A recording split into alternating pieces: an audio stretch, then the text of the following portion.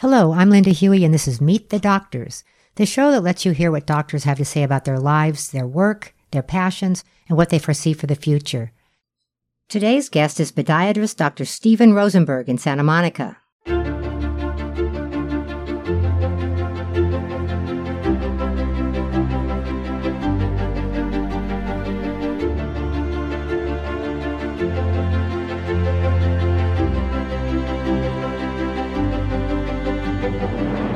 This episode of Meet the Doctors is brought to you by Complete PT Pool and Land Physical Therapy. Whether you're trying to prevent knee surgery or recovering from shoulder, hip, or back pain, Complete PT offers you the most advanced pool therapy in combination with traditional land therapy. You don't need to know how to swim or even get your hair wet. The 92-degree saltwater pool soothes joints and muscles and helps reduce pain immediately. Visit CompletePT.com. That's CompletePT.com. Now let's meet podiatrist Dr. Steven Rosenberg.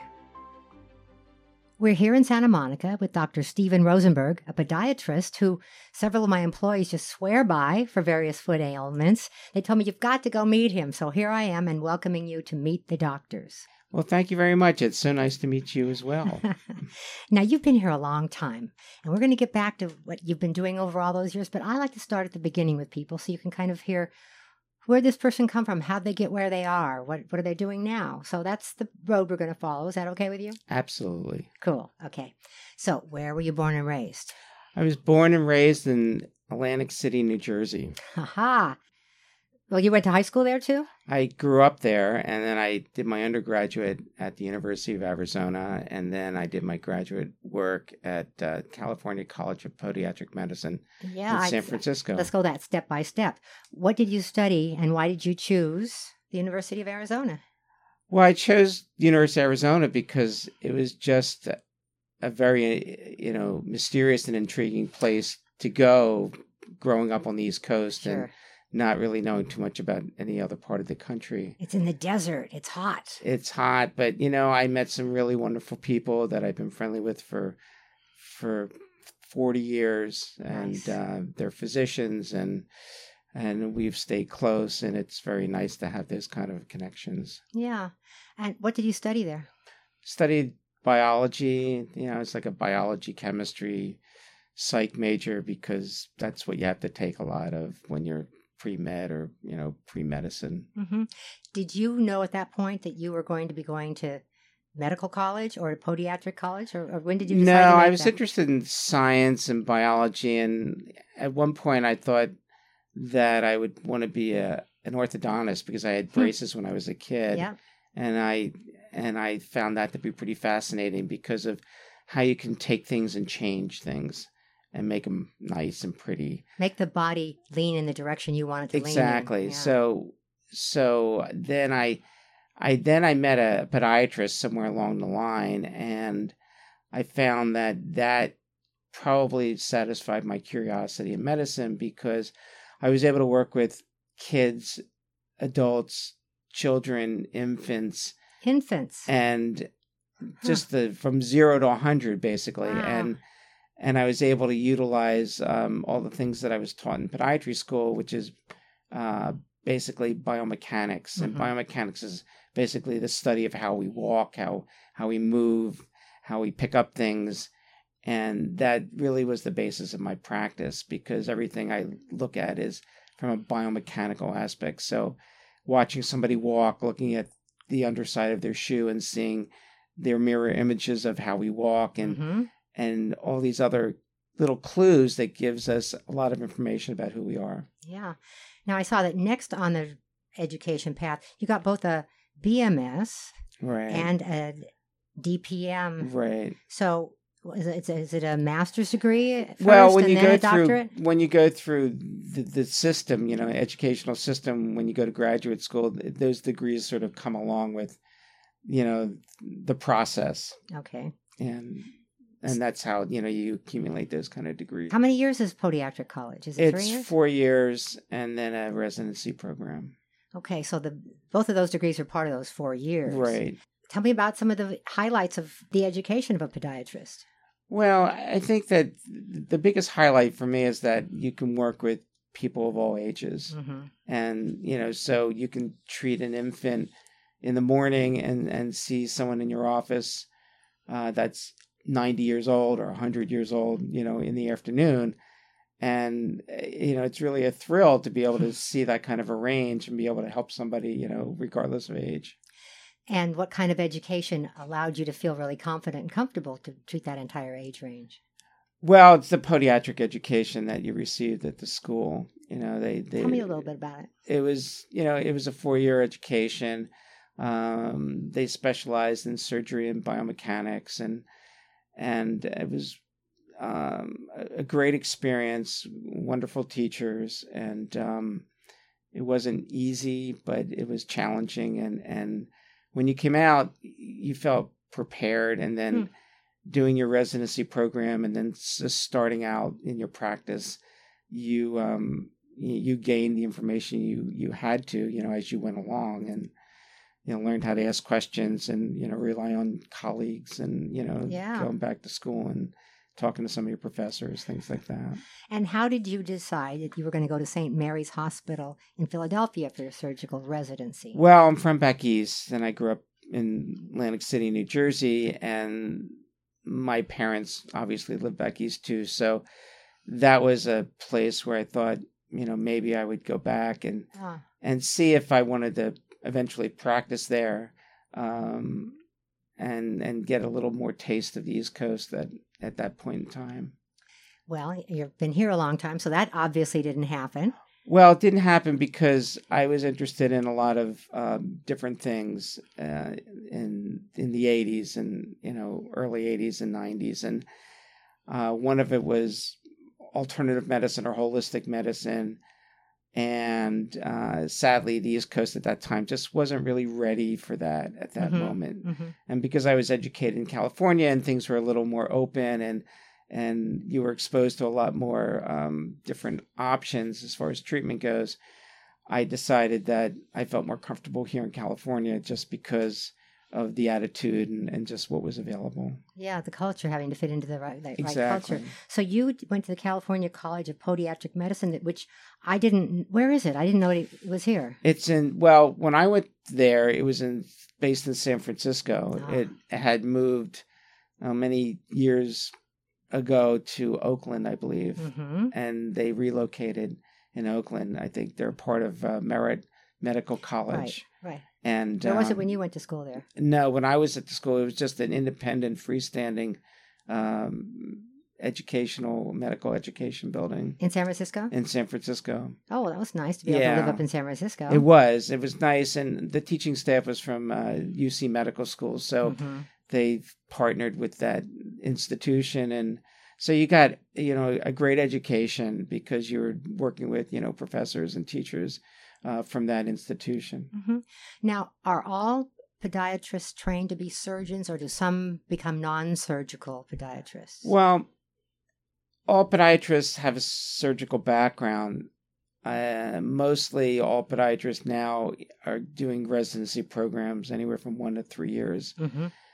When I was in school, some podiatry students ended up doing preceptorships with different podiatrists that did a lot of surgery. So they got their training in different ways. And a preceptorship is you train with another established podiatrist who obviously does a lot of surgery or is very busy, and so you get an exposure to many different types of podiatric problems. So do you perform surgery?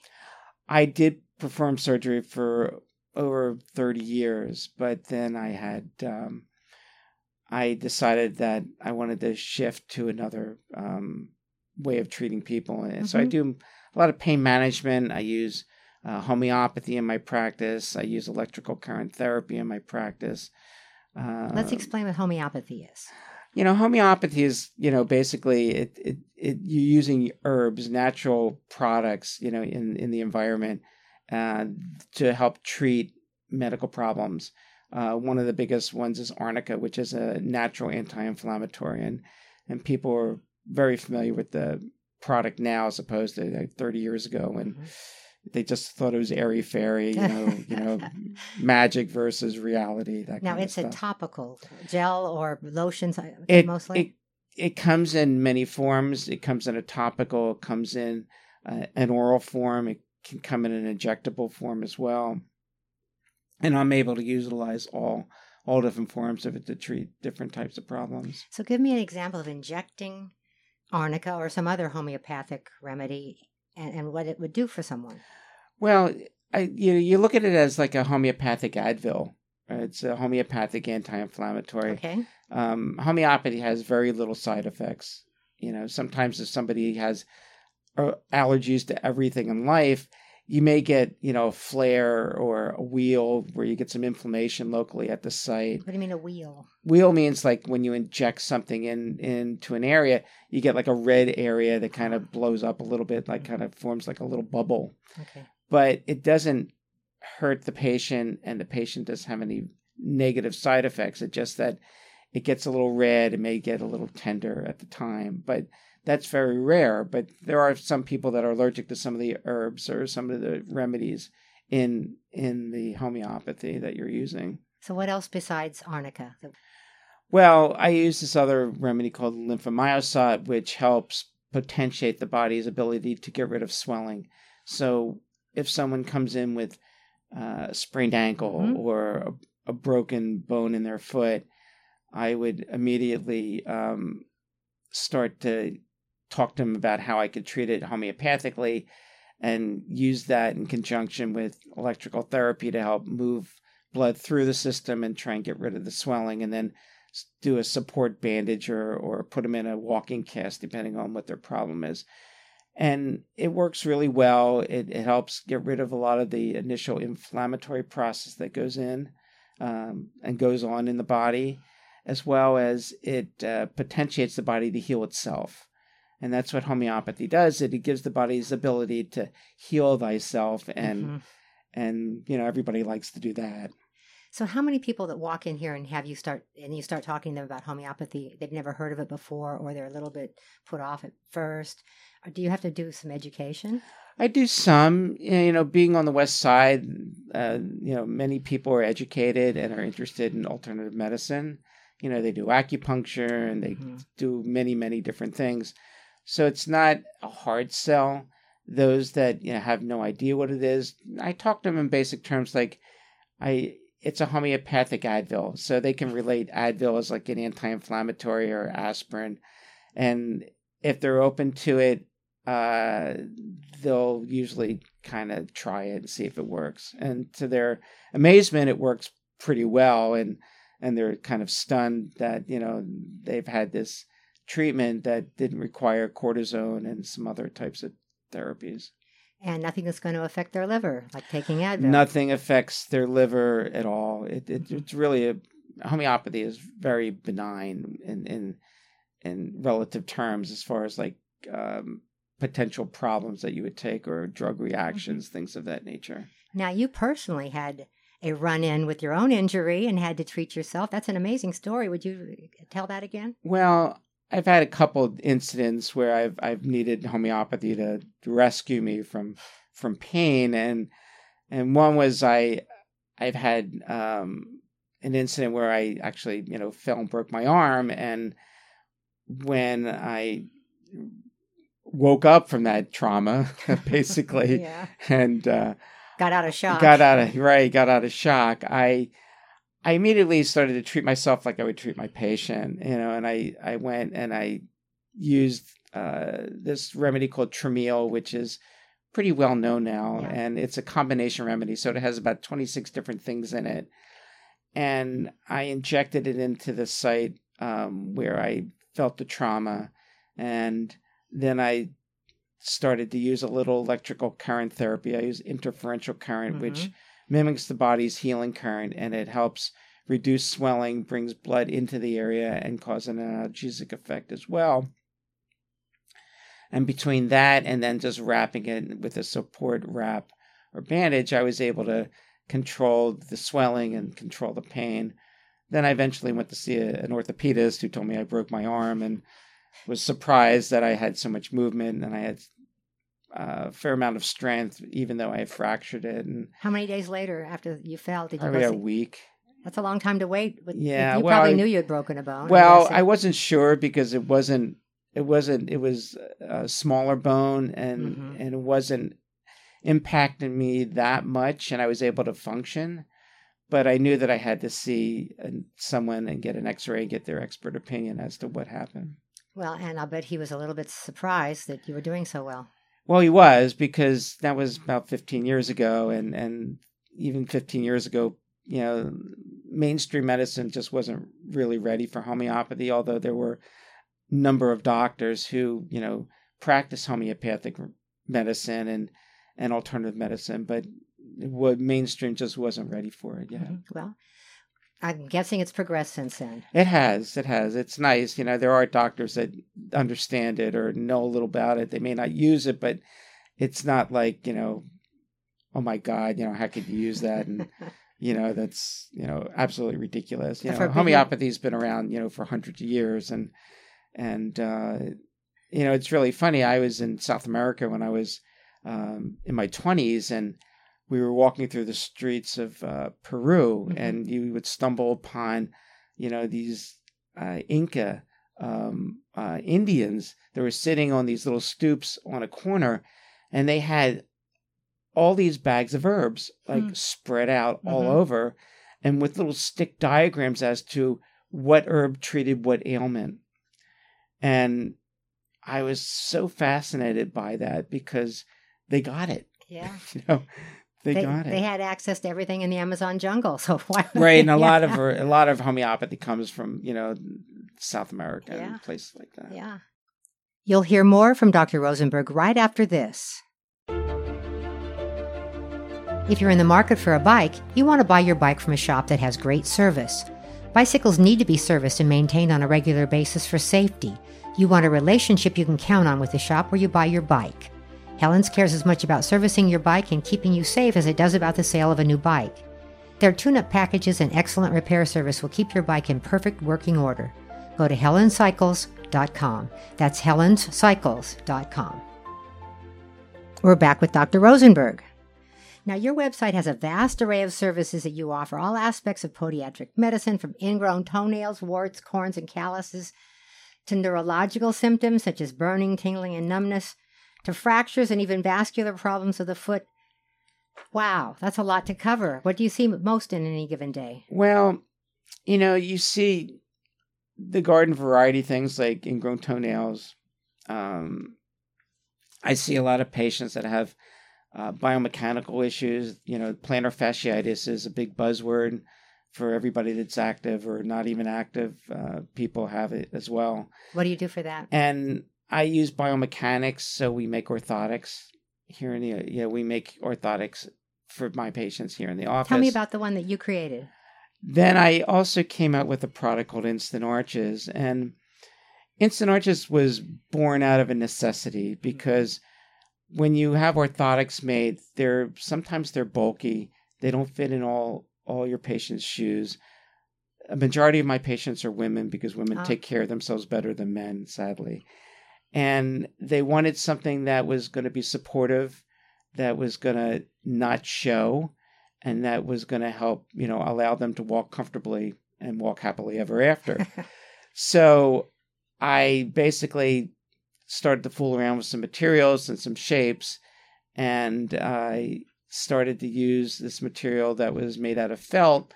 And then I would cut the felt and skive it in a certain type of... Skive means to cut around the area. Okay. And bevel the edge so it fit nicely into the arch of the shoe. That means a slant. A bevel means exactly, slant. And fit into the arch of the shoe where it would cradle the arch and support the arch, but it wouldn't hurt.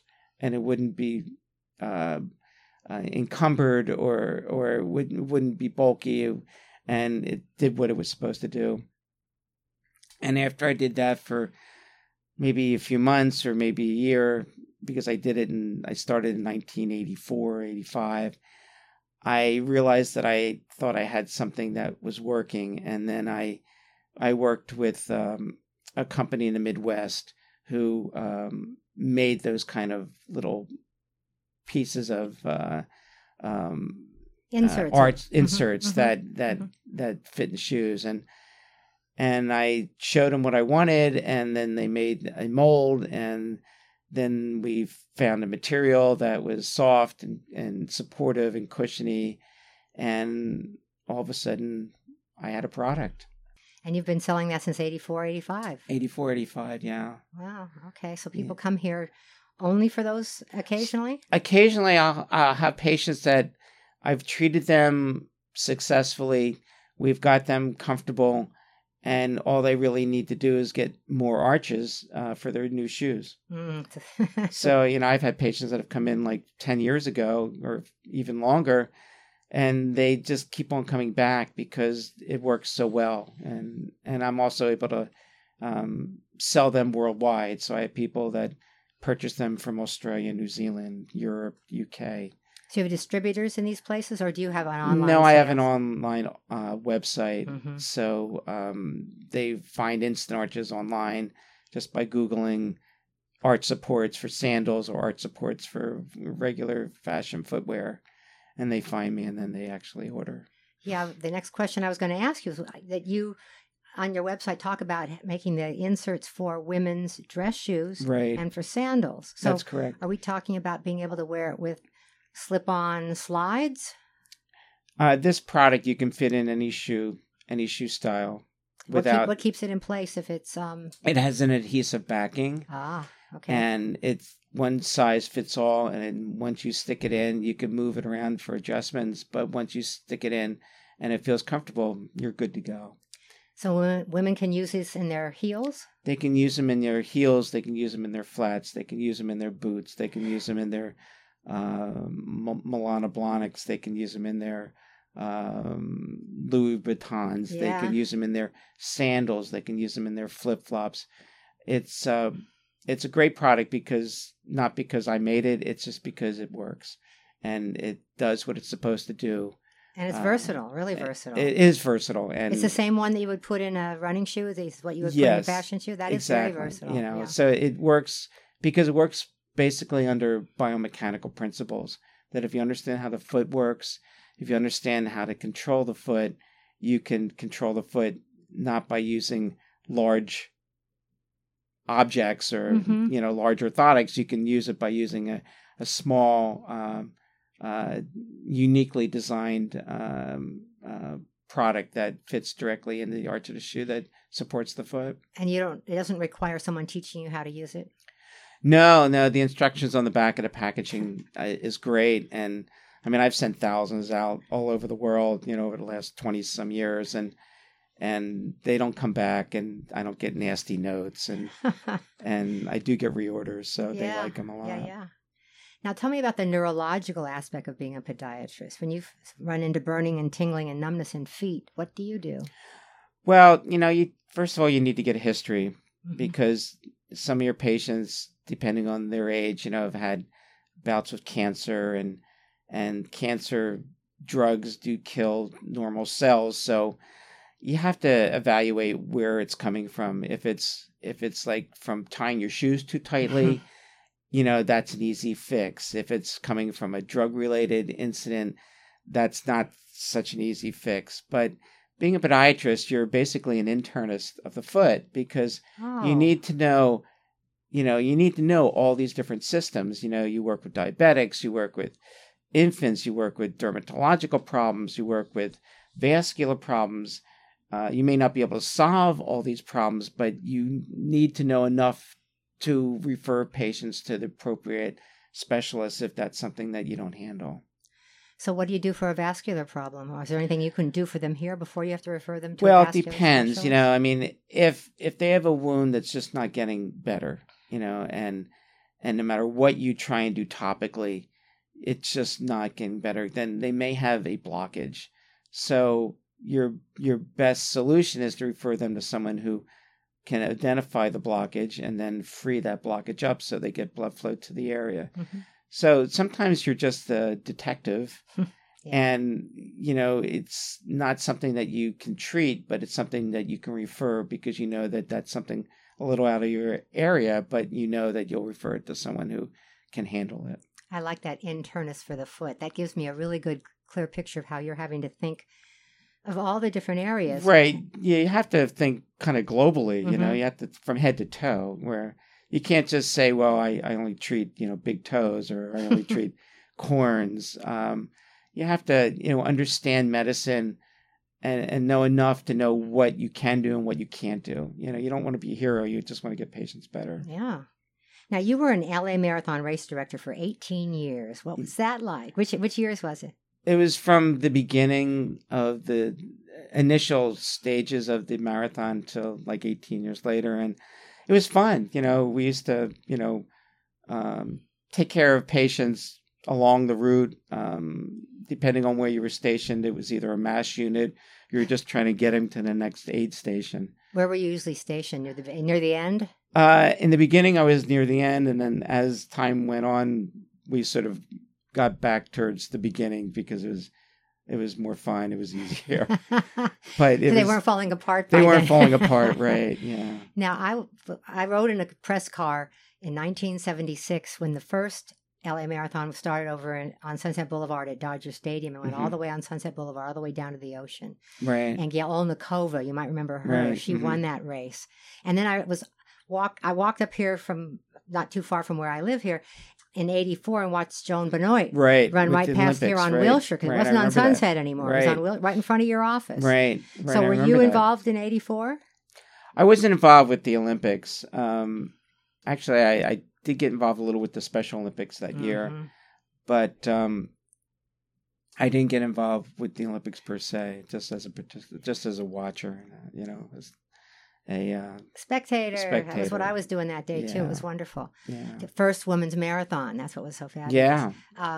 So when you were at the finish line and people were falling apart, and you're the doctor who's in charge of feet, and you see bloody messes, what were you able to do?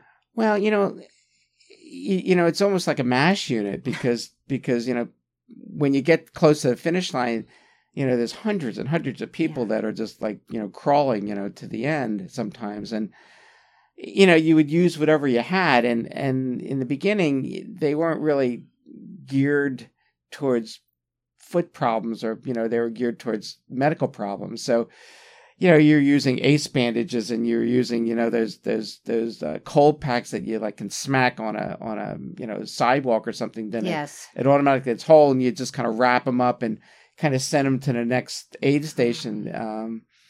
You improvised a lot because, again, there wasn't exactly, a podiatrist as heading, the medical needs of the runners. It was, more of a medical doctor, trying to understand what the medical problems would be. And, some people had some, heat problems, and there's always somebody that sadly, has some sort of coronary issue. And so there's a lot of stuff that goes on, but ambulances at every station.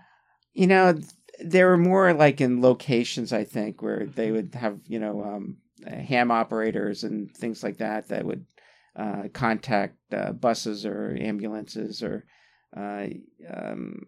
emergency units to help these runners along the way. For the most part, they did really well, but sadly, there's always occasion where somebody would hurt themselves. Yeah, or their heart failed them. Exactly. Yeah.